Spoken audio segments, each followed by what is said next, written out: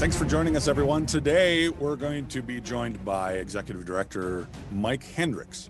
He's with the Invisible Wounds Project, which is a great organization here in the state of Minnesota.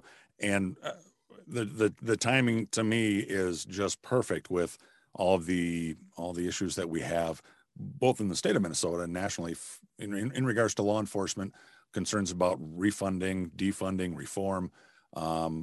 Mike Hendricks, thanks for being with us today.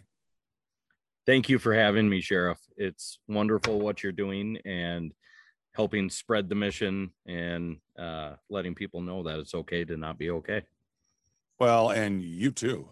You guys have a great organization going. Tell us more about Invisible Wounds Project.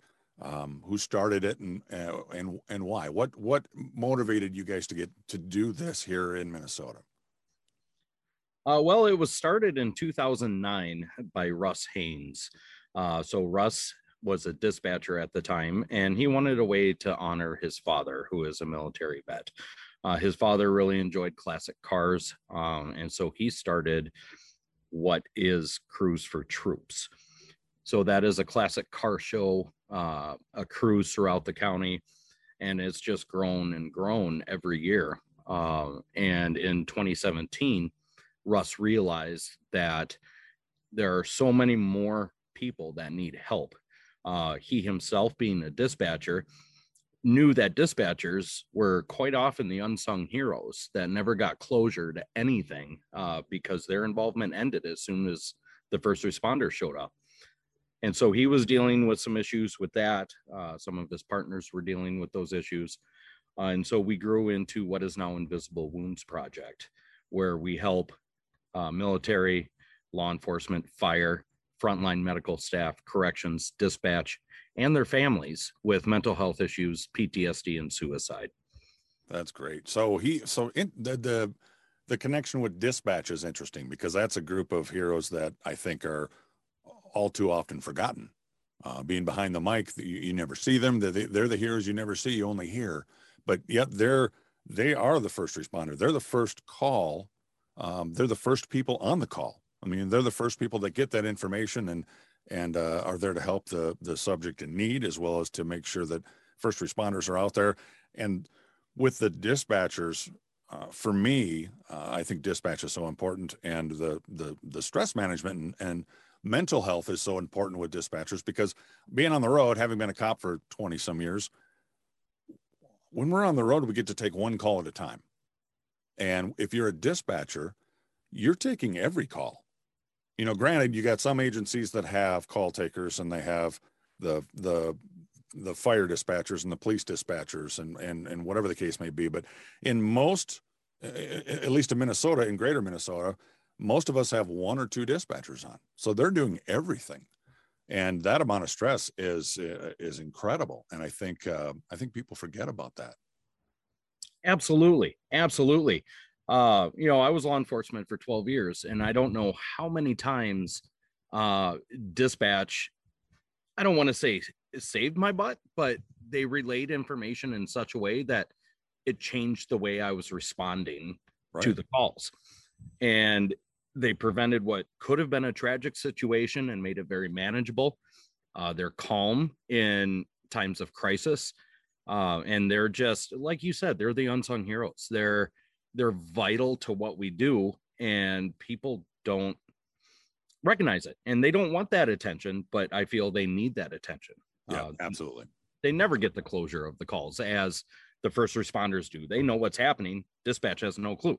Right. Absolutely. No, I totally agree. So with Invisible Wounds Project, explain the different areas that you cover and the kind of services that you provide for first responders. Absolutely. Absolutely. So we're not a one-stop shop. We understand that people's healing processes and journeys are unique to them as individuals. And we will work with our clients to find the best possible resource for them personally. If that's traditional therapy, we will provide payment to therapy centers until it is deemed, quote unquote, not critical. And then we'll let their insurance take over from there. We partner with a great nonprofit in the North Metro in Forest Lake. They are called Acres for Life. Right. They do traditional therapy. They can provide faith-based therapy, and they're an international leader in equine therapy, which is a very, very unique form of therapy where you have to be present. You can't be in your own head while you're out there with these 2-ton animals. And it's at first it sounded like mumbo jumbo to me, and then during my visits to that place I realized how magical it really is. And there was this one horse that just kept coming up to me, and one time it just got super emotional and I started crying, and Oh, wow. the horse put its head right on my chest, right over my heart, and we just stood there, and it was so powerful. But that's not for everybody. Right. So we'll work with our clients, with our partners, to find out what is going to be the best help for them. So what's the area that you cover? We cover the entire state of Minnesota. Oh, you do? Okay, great. Yes. Yep. So we recently just restructured our nonprofit. So I am now the director of Southern Minnesota, and Russ is taking over as director of Northern Minnesota. There's just so much work, and we are growing so fast. It was just too much for me to handle alone. So we decided to kind of split it up so I can focus on expanding our services south, and Russ can focus on moving it farther north. So how have you seen, as far as the numbers or the officers or the first responders that you're helping, how have those numbers changed since the Floyd incident and the riots up in Minneapolis? Oh, they've changed dramatically. So our first responders, they just can't take it anymore. Right. There's so many different factors that contribute to the mental wellness of being law enforcement. And as you well know, these people get into this because it's who they are. They have that distinction between right and wrong, and they want to protect the people that are doing right and get either change behaviors or incarcerate the people that are doing wrong and making victims out of these people. Right. And it just seems like everything kind of flipped upside down. And I'm not saying Mr. Floyd deserved what he got. I'm not taking a stance on that whatsoever. Yep. But just the way that they're treated now and the brazenness of these criminals, you look at Minneapolis and their homicides have doubled. Right. And I just, a lot of these people just can't take it because they don't feel they're being supported, and they're putting their lives on the line every time they walk out that door. Right. And the reality is, and we've talked about this on previous podcasts, the amount of stress that these officers are under just on an everyday regular basis on their job is it's an incredible amount of stress. I mean, when you look at the average person deals with 1, 2, maybe 3 major traumas or crises in their life. And 3 is probably tops. Well, as a law enforcement officer, and you know it as well as I do, I mean, that could be a handful of times a week during an officer's schedule. And the amount of cumulative stress that builds up, at some point they got to deal with it.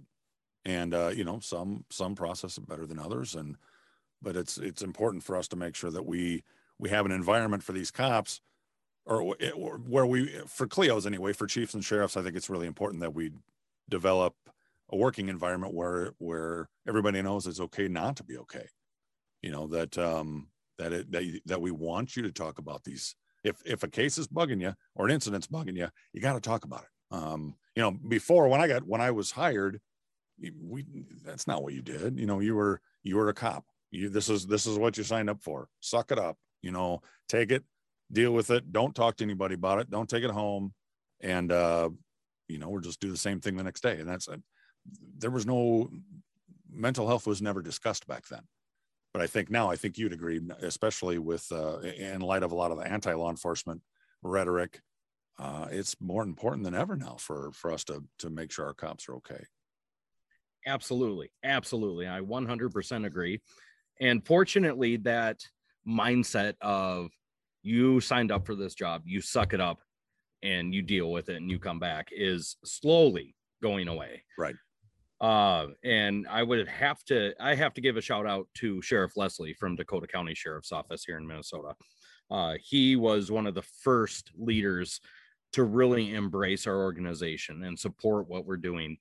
And I know Sheriff Hutchinson in Hennepin County is very open as well, right, with their people and employee assistants. But there still is not that trust there with employer provided mental health care. Our heroes feel that they're going to get that stigma, that somehow their sessions are going to make it into their personnel file.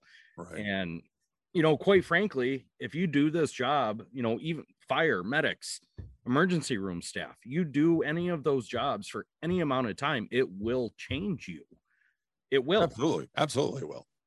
There's no, you know, and like you said, it's okay to not be okay. And it's normal to not be okay.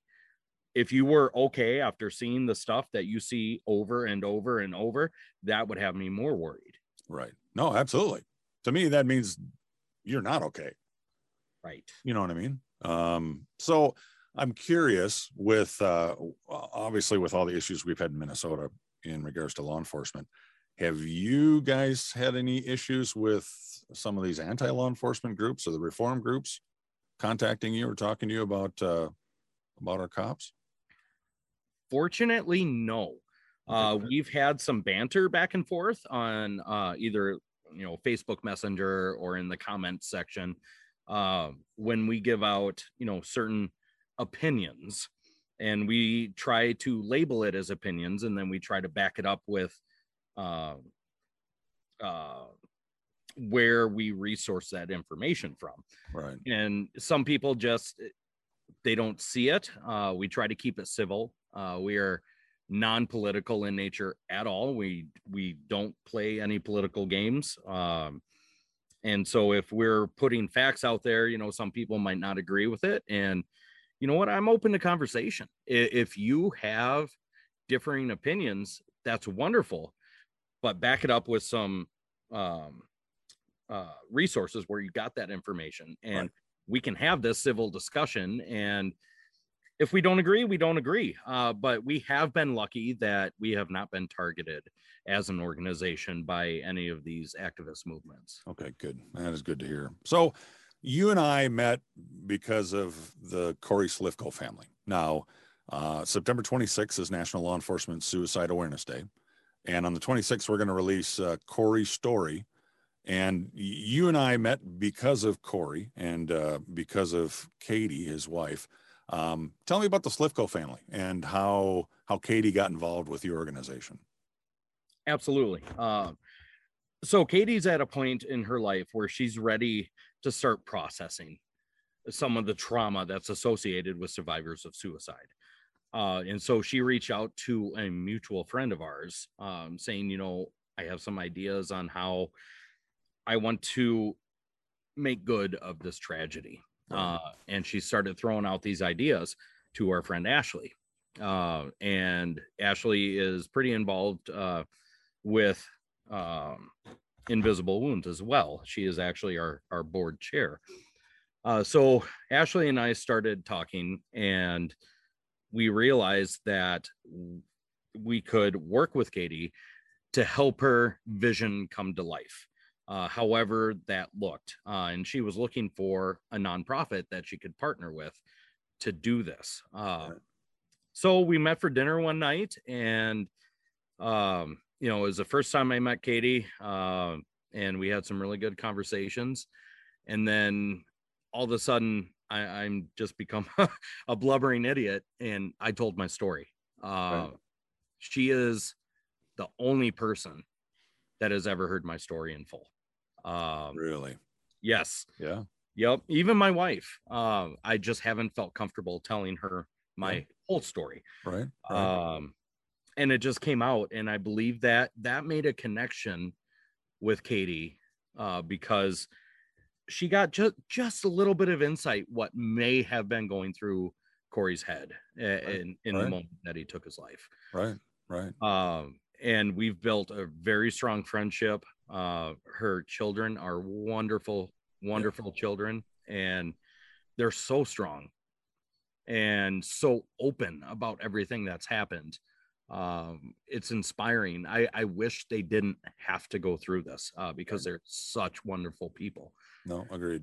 But with them, I think with Katie, and she and I have talked about this, how when I do line of duty death stories on the Officer Down, I kind of, my rule of thumb is really typically anything more current than probably 10 years can sometimes be way too fresh for those involved to even talk about it. Well, Corey's story is it's not even 2 years old. And Katie's out there doing this and trying to make a difference. And her kids are too. I think that, like you said, they're an amazing family. I'm excited to, my background, a little history with me. I knew Corey when Corey was in Rochester. Corey worked for a security company in Rochester. I knew him there and was friends with him. My dad, who was a retired law enforcement officer, also worked with Corey in Rochester, and they were friends. And then, for me, I grew up 2 blocks from Katie in the same town. So, I've got, a lot of connections on both sides, and man, they're amazing people. So his story is going to be super powerful on the 26th.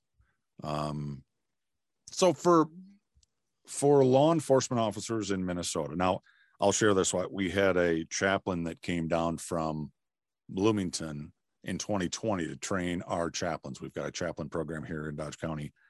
And one of the things that she told our chaplains was that she had spent most of that summer counseling officers who could accurately describe to her the taste of their gun barrel. I had never, ever heard that before. And we have 12 chaplains, and that room was silent. Nobody had ever heard anybody say anything like that before. And so knowing a lot of Minnesota officers are hurting, certainly with Brooklyn Center and with Minneapolis, and with all the reform issues and the anti-law enforcement issues, what message do you want to give our law enforcement officers in Minnesota who may be hurting right now that really need the help? I just want to tell them that we're here. We provide our services without judgment, free of charge, and absolutely off the record. We keep 0 records of our clients. And if we happen to be using grant monies to provide these services, the provider that they're going to will assign them just a random number, letter, code that we can use for reporting purposes. We don't even know. We just get the code. We don't know who it's associated with. Right. And I think that's vital for these people to seek help, that they know that their information is not going to be shared. I can get a subpoena all day long. I just don't have the records to share. Right. So, right. And it's very important that you seek out the help, however that help may look. We have people on our board that understand. Me, myself, as a law enforcement officer, I get it. I've been there. I've been in the darkest corners of my mind, and I struggle every day, but I'm coming out the other end. And I want our cops to know that it's okay. Right. You can get through it. You have that support. And same with medics and firefighters. We have medics and firefighters that they can reach out to. We have military members that they can reach out to. Just anybody, they'll listen to your story. They won't judge you. And we are here for you during your darkest times. You serve us selflessly every day. Let us serve you. That's awesome. So we have listeners all over the country who listen to the podcast. I understand you service and provide the service for Minnesota. If somebody from out of state is looking for help, can they call or contact you to get some information or ideas on who they can reach out to in their state or their community? Absolutely. Absolutely.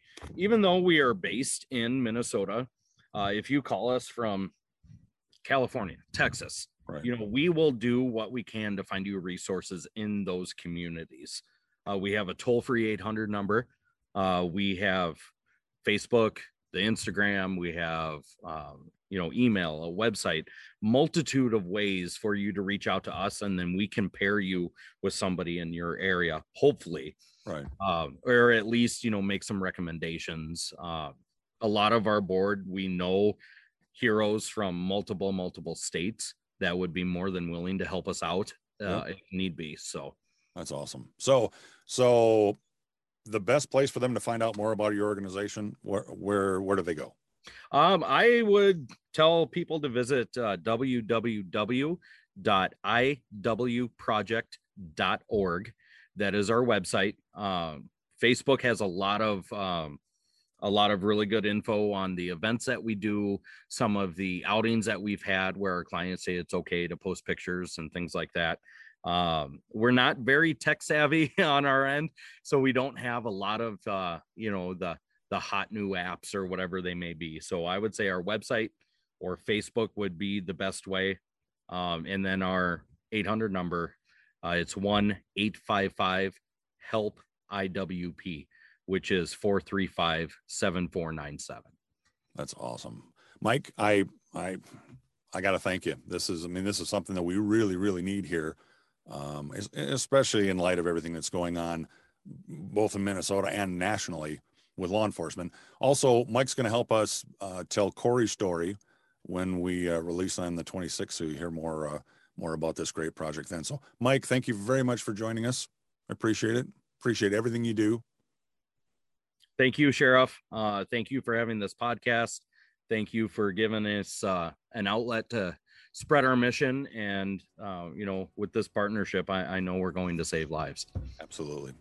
Hey, and everybody, if you're interested in more information about our podcast and the mission, check out our website at www.officerdonmemorialpodcast.com. You can also follow us on Facebook, Twitter, LinkedIn, and Instagram. Thanks for listening.